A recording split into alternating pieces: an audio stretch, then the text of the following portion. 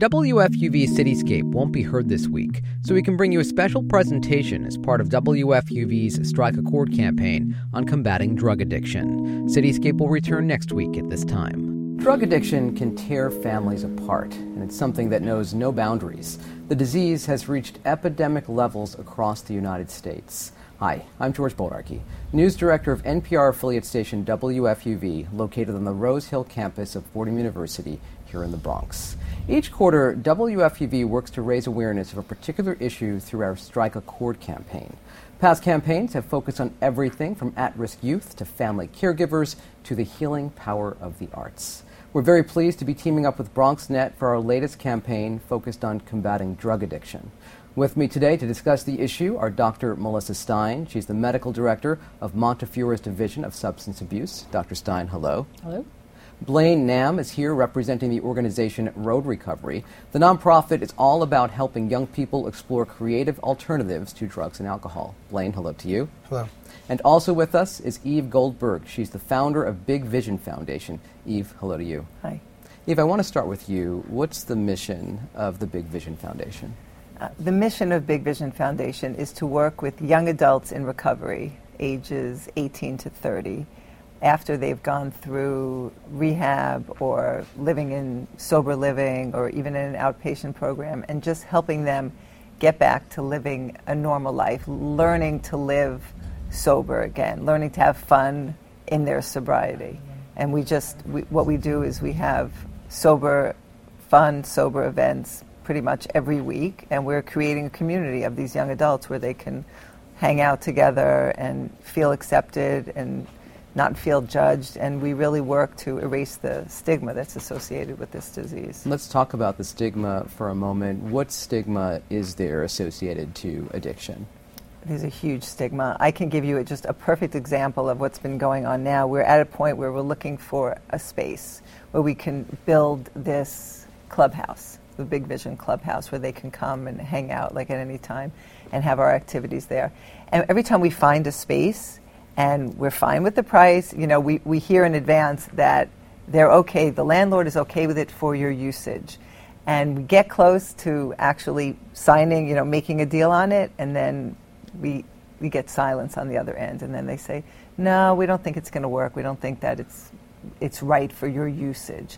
And we say, what does that mean, not right for our usage? We're planning on having sober activities here. First of all, we're not going to be having wild parties. These are for people who are trying to, build their lives up again and do something and find their passions and just live their lives, just without substances.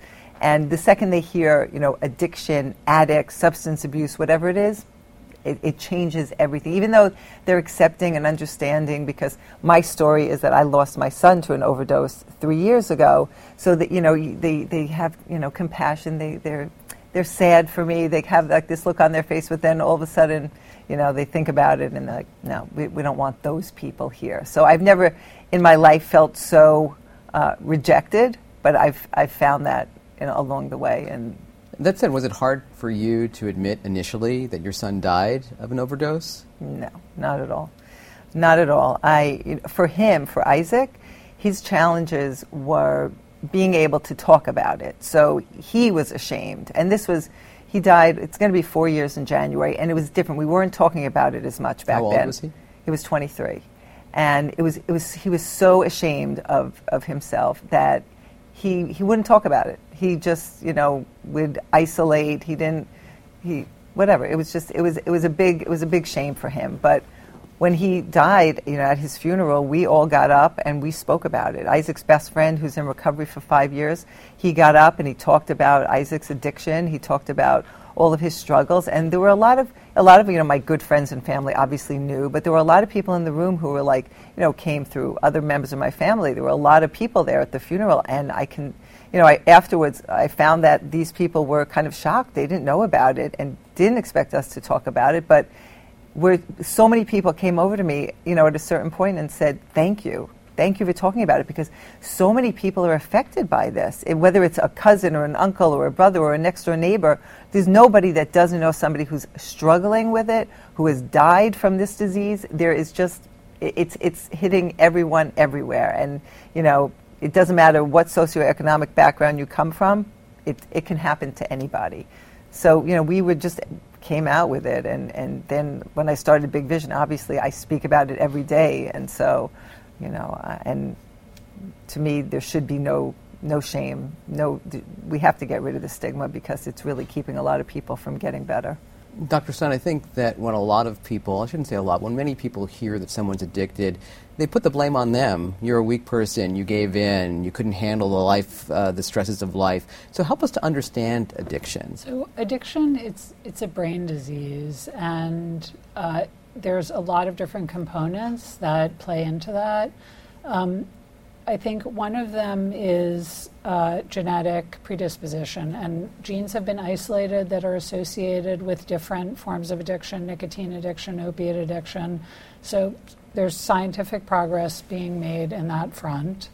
Then another component is the environment.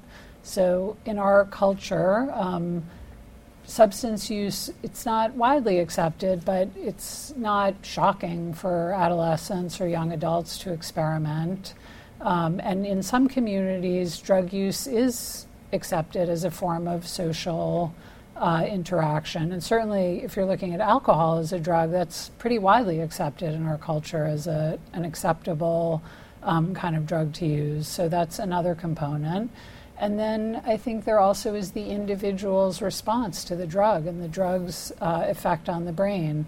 And these drugs are incredibly powerful chemicals that really, they affect us on the most basic molecular level of our biology. And when people use them, they affect them very powerfully, and they feel really good usually. So they're very compelling, I think, initially, and once people really start using, their brains change, and stopping can become extremely challenging for some people. What's your role specifically here in the Bronx when it comes to this issue? Tell us about your work. Right. Okay. So I'm the medical director of Montefiore's Division of Substance Abuse. We have 3 sites where we have different types of programs. Our largest program is our opioid treatment program. So that's a program which serves about 3,000 patients across the Bronx. And we treat patients with opiate addiction using mostly methadone, but also buprenorphine. In those programs, we provide primary care to the patients also, as well as some psychiatric services. There are counseling services available, and again, the methadone or buprenorphine. We also, at 2 of our sites, we have Next Steps programs, which are intensive outpatient drug treatment programs. So some of our patients from the opioid treatment program go to those, but also we treat patients with other different types of addiction, with groups and family therapy. And we also now have a new program called Project Rising that's a special program for young people aged 14 to 24 who suffer from addiction. I think folded into all of our programs is a little bit of kind of helping people to start doing sober kinds of activities and thinking about other ways to spend their time that don't rely on or involve drugs at all. So currently, I'm really excited about some new arts programming that we're doing, and but mostly my experience has been using methadone and buprenorphine to help people stop using opiates. Talking about arts, let's bring in our gentleman here from Road Recovery, Blain. Let's talk about Road Recovery because you incorporate music, specifically the music industry, to help at-risk youth so they don't go down a bad road. Sure. Yeah, Road Recovery harnesses the industry, the entertainment industry, and brings arts. It's not treatment, but right after treatment, typically when people come out, they'll come to us and we'll work with them, and have them with peer support and doing creative projects to engage them in a positive way. Much like Big Vision was offering activities and things, we do it with the arts, with music, poetry, even design or album design, photography. It's pretty broad. And I think it builds a network for young people 14 to 25 to really embrace their recovery as an exciting, fun, adventurous thing. And I think as a young person, in recovery, it's hard because I think that's why maybe they might have lashed out in the first place, because it's sexy and exciting, but so is the arts. And there's a way to harness that energy in a positive way that doesn't do harm to your body, your mind, your spirit. And I think that's really our vision, is to kind of give them a space for that, a safe space with peer mentors to be able to reach their goals. And I've seen it in action. It's quite incredible. How much is it about allowing these individuals to meet people who went through it, who can talk from personal experience, who are on the other side of it? I mean, it's all about that. Their peer mentors are people who've been through the experiences. Some of the musicians they sometimes meet, and or celebrities that they sometimes meet, have also been through it. I wouldn't say that's the primary focus. I think it's a wonderful benefit, but it's about kind of building that amongst themselves and amongst peers. And having that, I mean, when you have an experience like that, and then you can go to school or college, why go with the other crowd? You know, peer pressure just kind of becomes obsolete, and you're just having these experiences, and you want to be part of something like this. The young folks who work with Road Recover are actually producing their own music, right? Even Absolutely. going as far as putting on concerts, am I right? Yeah, everybody puts on a concert or a recording. It's kind of the goal. So it has peer support, and then they also have business meetings where they have their own autonomy, and they discuss what gigs they're going to take or not. So if they're going to play a treatment center or do an outreach event or whatever they're getting invited to, and it's some amazing events. They can choose as a group, the Type 2 band chooses whether they want to take that event, and it's seriously their choice. And they discuss it, and they have reasons why they would do something or wouldn't, and they learn conflict resolution, how to handle different situations, and they go out and record and work with professionals all around the world. Who are among the musical artists that you have worked with and continue to work with? They have an album on, I think it's Spotify, with Duran Duran. Taking me back to my youth. They have some other things in the past, Slash, Peter Frampton. I mean, it's from the Guns list. N' Roses. Oh yeah, Slash. I mean the list goes on. It's epic. I mean, I've been with the organization I think 6 or 8 months. I've already attended a private event for U2. I mean, it's over the moon, and it's not all about that, To me, those are overwhelming experiences, and they're great. It's the community. It's the community that these young people have. Those are the benefits. They become really mature, humble young people that just are going to turn into amazing adults with long-term recovery. I think it gives them the possibility, gives them the vision to be able to see that that's possible. And they have mentors to talk to and to go to kind of figure out how did they get there? Like, how do you do it? And yeah, it just seems much more, it's hope. Dr. Stein, how challenging is it for someone suffering from addiction, even someone who's gone through treatment, to maintain a life of sobriety after that? What are the challenges there? I think there are many, many challenges. And from my standpoint, addiction is a chronic disease. So people, they do go through treatment, but in my opinion, treatment should never really end. Sometimes people can be off of medication, but they should always be at least seeing their doctor or going to groups or in some way taking care of that part of themselves that has been treated for addiction or continues to be treated for addiction. In my experience, in particular, for people who have had some time of sobriety, more challenging times are sort of the highs and lows of life, especially the lows, is from my experience again. The death of a loved one, the loss of a job,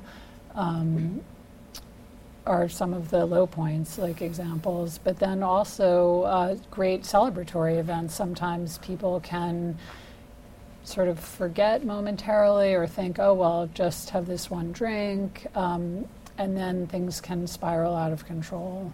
So I think either direction. You've talked to us more about Isaac's story and how Isaac went through treatment, but yet, unfortunately, was not able to maintain that afterwards, that sobriety. Yeah.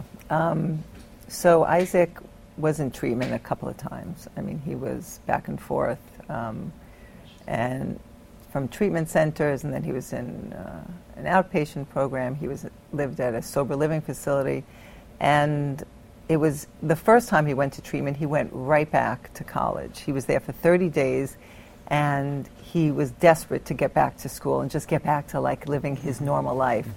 And he was in a fraternity, and they actually let him go back, which, I mean, I can't say that, you know, it's the fault of the treatment center, but he should never have gone back, because he called me up 3 days later. He was like cowering under his bed and hysterical crying, and just said, I can't do this, you know, get me out of here, because you know what happens on college campuses, especially in a fraternity. I mean, the drinking and the you know, the drugs were rampant there, and so he just couldn't do it. So he came home, and then he ended up going back, and it was just, you know, it was one challenge after another for him. And at the end, he had been in sober living and moved back with me for 6 weeks. He never looked better.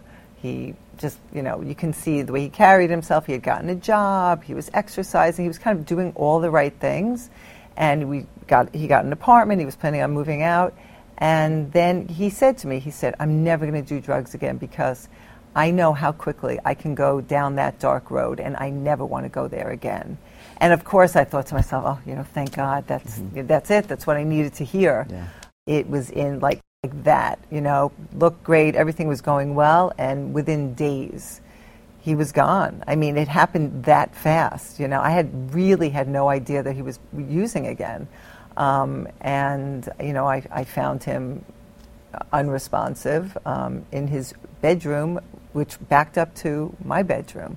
Not like, you know, this happened in some random place. He wasn't on his own. He wasn't with a bunch of friends. He was right there in my home. And, you know, he ended up being in the hospital for 6 weeks in a coma. And, you know, I mean, he was gone from the minute we found him. They did use Narcan on him. Unfortunately, it was too late. It was too little too late. You know, but that was Isaac's struggles. The reason I started Big Vision is because his biggest struggle, or one of his biggest struggles, was really that, like, trying to feel normal again. And he couldn't feel like a part of society, like a part of anything.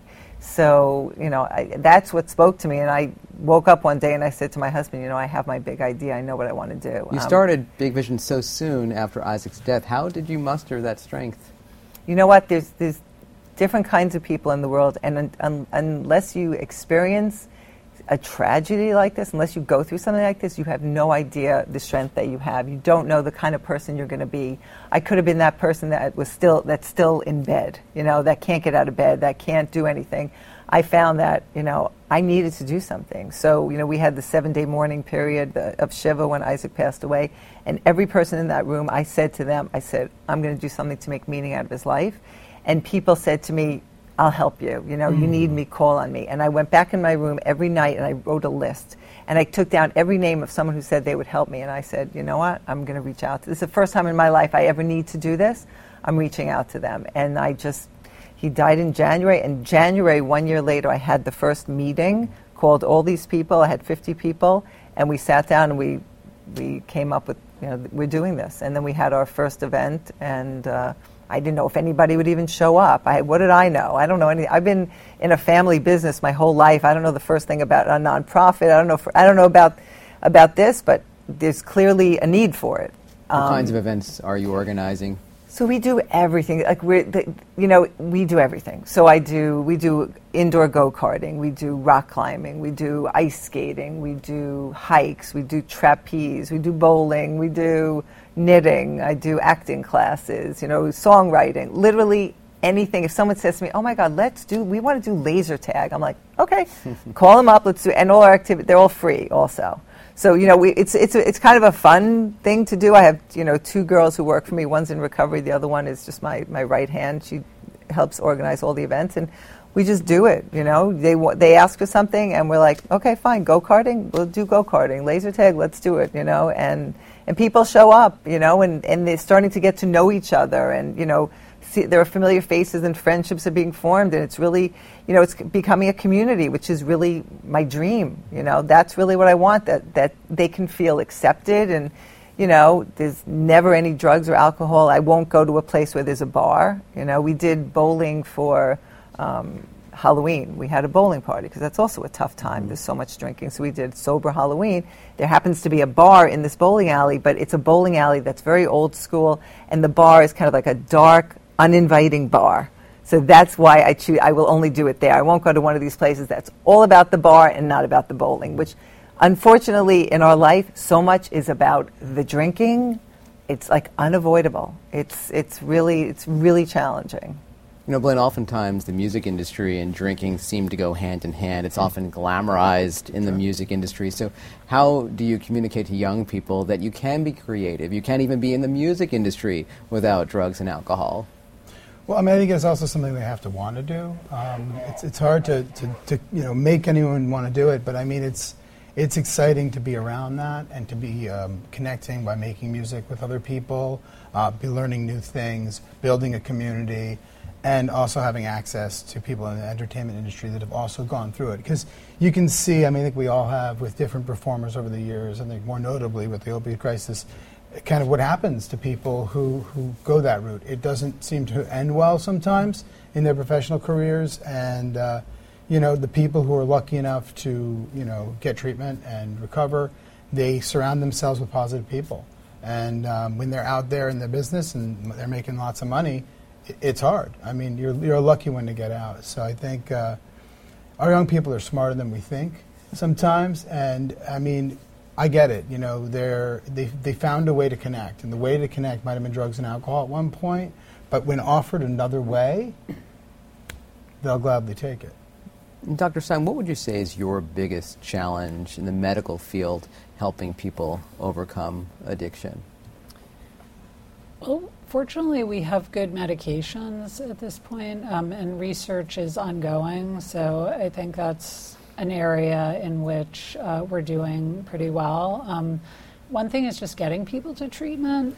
So I think one of our more recent goals from a public health front has been the distribution of naloxone, which is Narcan, which is a medication that reverses opioid overdose. So as much to the extent that it's possible, we're trying to have Narcan in the community so that if people do overdose, they have a greater chance of making it. After that, I think stigma is a big obstacle, getting people to treatment, getting people to say, I need the help, and just the acceptability of medication-assisted therapy, which at this point is the most effective kind of therapy that we have for opiate addiction. But there's great stigma against that. I mean, I have patients who don't want to tell their family members, they don't want to tell their friends, they don't want to tell their doctors, and that they're on methadone or buprenorphine, because there's stigma and shame associated with that. So I think overcoming that. I think helping people to build productive lives once they're making a shift from a life that's often has become centered around drug use and moving to center it around other more positive, healthy things. And in my particular work, because I'm a general internist, I treat people's health problems. So we're working very hard in our system to treat a lot of hepatitis C. We have many patients who have HIV. We have patients with cancers that are related to their substance use. So, just a lot of the health-related consequences of addiction. How long have you been working here in the Bronx specifically? So I came to the Bronx to work in 1999. I did my residency in internal medicine at Montefiore Medical Center, and since 2003, I've worked in the Division of Substance Abuse. So what would you say are the biggest differences between the 1999 to now when it comes to addiction? What are the biggest changes that you've seen? So I think that we're seeing more opioid overdoses with the influx of fentanyl into the heroin supply in New York. The drug on the street is more powerful.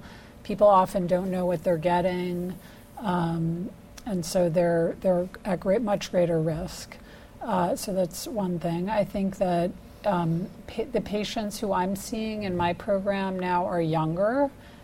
There's greater diversity in many ways in terms of socioeconomic class. More of my patients work now, and they're younger.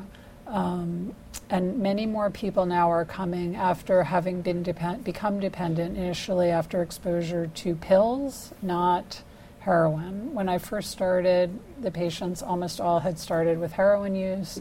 Now, of our new intakes, I would say probably a third maybe started with a prescription that they got, or sometimes from pills they took or borrowed from someone else. Eve, you mentioned that your son went back to the fraternity. Should it be non-negotiable for someone going through recovery that you have to cut off all of your old friends, all of your old drug and alcohol drinking friends, your drug-using friends, your drinking friends? I mean, I think it's very challenging if you're 20-something years old to cut off all of your old relationships. Hopefully, obviously those friends that you were using with when you were in your, the heaviest, period of usage, I guess, or, if you were, I'm saying if there were just friends that maybe you drank casually with or smoked pot with, maybe that's different. Obviously, those people, if they could be understanding and, be able to hang out with you and not use substances, that's fine. Obviously, anybody who's really like in the throes of addiction is not going to be able to hang out with you. But like Isaac had a friend who I spoke to after Isaac passed away, and when we talked about Big Vision, he said to me, we talked about this clubhouse, and he said, listen, if Isaac had said to me, hey, let's go shoot some pool over at the Big Vision clubhouse, I would have gone with him. I don't care. I don't need to drink. I don't need to go to a bar. So if you have friends who are supportive and can handle being in which honestly, if you can't handle being in an environment with no drugs and alcohol, you probably have a problem. That's that's an issue. So hopefully you have friends who just drink casually and can be with you. And those are people. As long as you're honest with your friends and let them know where you're at, I think it could be okay. Do you think it's any harder to recover in a city like New York because of all of the access that we have? So many bars on every street here. Yeah, absolutely. Yeah. I mean, Isaac and I, when he was early in his recovery, just a couple of months, we spent probably an hour walking around the city. It was in the summer. We were trying to find a place just to go out for dinner. And we couldn't find a restaurant that didn't have this huge bar scene spilling out into the street. I found this little hole-in-the-wall sushi place, and that's where we had dinner. Every place we went, he said, nah, not there, not there. So, yeah, it's tough. But then if you go to a place that's very isolated, it's also very tough. So it has its own challenges.